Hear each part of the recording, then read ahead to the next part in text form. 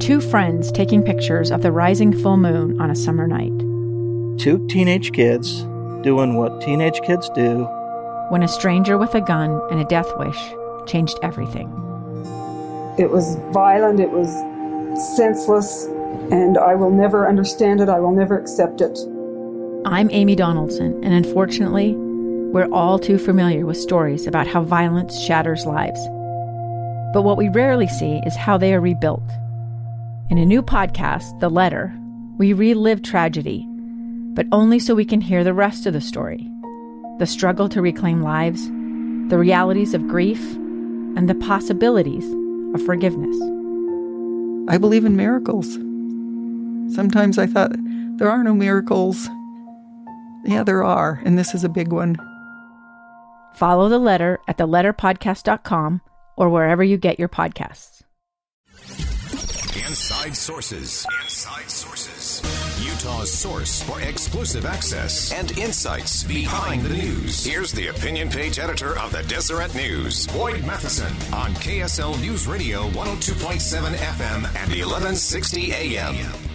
Welcome back, everyone, to Inside Sources here on a Monday. Great to be with you. I am Boyd Matheson, opinion editor of the Deseret News, and we're hitting all kinds of fun stuff today, but I want to do a quick recap going back to the weekend and the state conventions for office, and very pleased to be joined now by Derek Brown, who is the chairman of the Utah Republican Party. Derek, glad that you are alive and survived convention. That's always a sketchy proposition, but thanks for joining us on a Monday.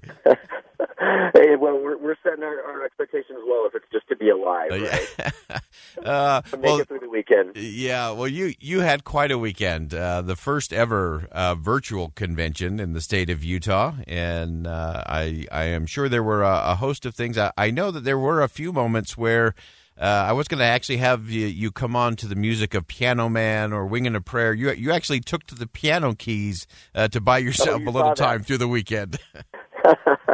Well, when we did the broadcast of the results in a studio, and we had things set up, and it takes a little while. I mean, the results are not instantaneous. It takes a little while. We had a lot of people getting impatient, and there happened to be a piano right there, and so we turned the camera over. I got on the piano and played some numbers and took requests, provided that they Venmoed the party money, and we raised about as much money as we normally raise at a regular convention by passing the can around.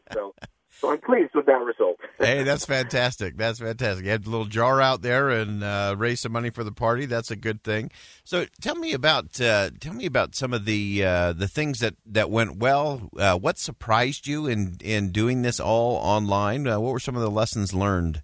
Well, I mean, one of the main lessons is the fact that we can incorporate technology into this convention and caucus process. We had 3,580 delegates that participated. Wow. So of the list of delegates that we got from the counties, that's 93%. And at the very beginning of this process, everyone said, oh, you're only going to get, maybe half? I mean, how many people are actually going to participate? Well, we had 93% statewide that participated.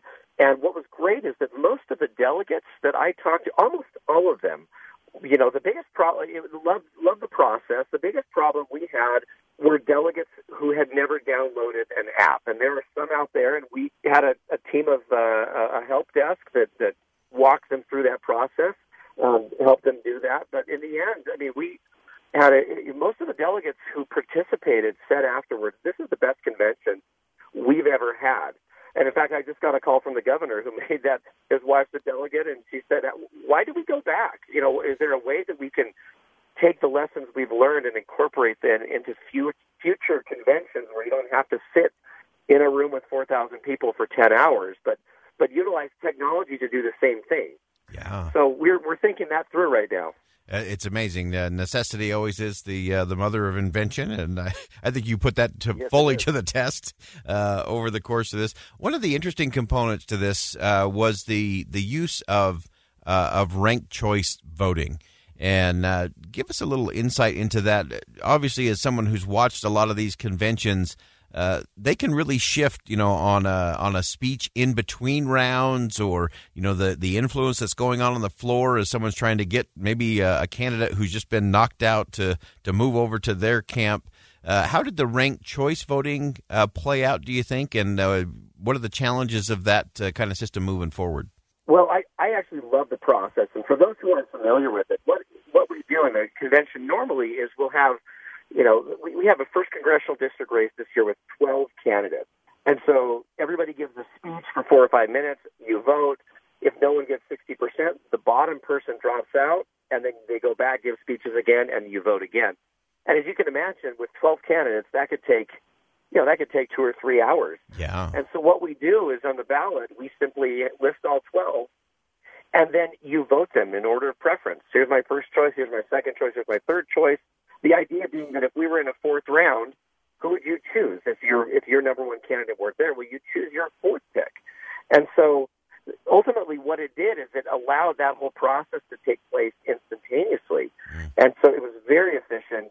And the other thing I liked is that if you had a 3-hour, convention issue with, just one election in 12 rounds, by the 7th or 8th or 9th round, a lot of delegates would leave. Right. And in this case, they all stayed because every one of them voted. So it's been a learning experience, but just about everyone that I talked to who did this preferred using ranked choice voting to the old-fashioned method of having round after round where, there could be some games. And, Boyd, you've seen how those games kind of get played from round to round.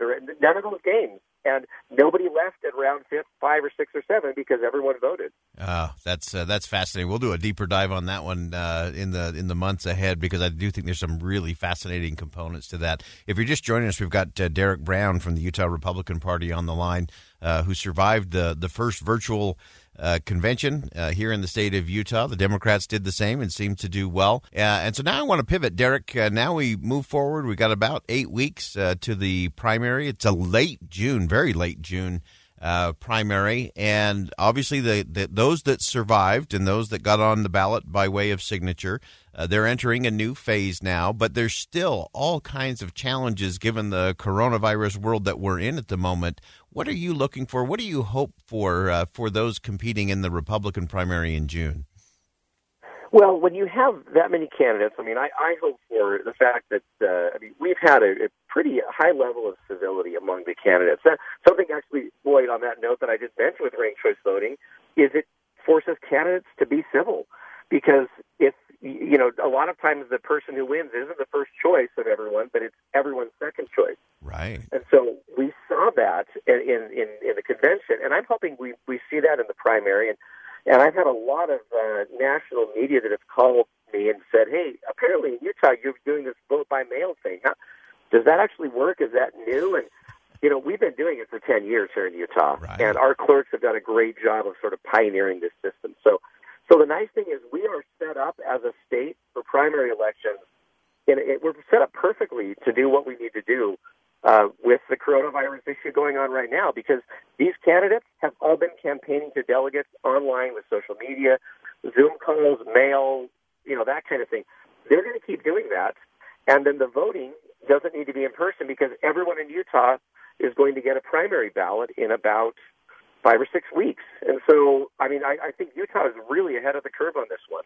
Oh, that's fantastic. Derek Brown joining us from the Utah Republican Party, survived the first virtual convention here in the state. And Derek, I'd say you can kick your feet up for at least 12 minutes and have a Diet Coke and then get back at it. So thanks for joining us today.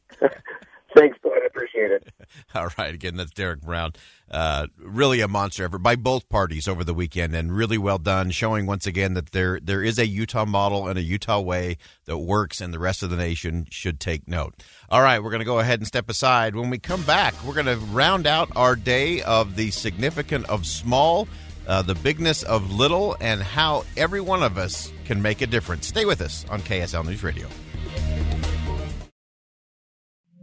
2 years ago, Americans watched in horror as a crisis unfolded at the Kabul airport. She was tear-gassed and beaten. Images of thousands desperate to escape Taliban oppression filled our news feeds. More than 80,000 Afghans made it to America. But the story didn't end there. It was very cold. There was no power, no heat. Who would help our newest neighbors? I'm Andrea Smartin. In Stranger Becomes Neighbor, you'll hear the stories of some remarkable refugees who left their homes and their dreams behind, only to start over from zero. Their only possession was 3 blankets. And you'll meet Americans who stepped up to help them. You want me to come when you deliver your baby. What can one person do in the face of an international disaster decades in the making? That's Stranger Becomes Neighbor. Find us at kslpodcast.com, follow us on Apple Podcasts or anywhere else you listen.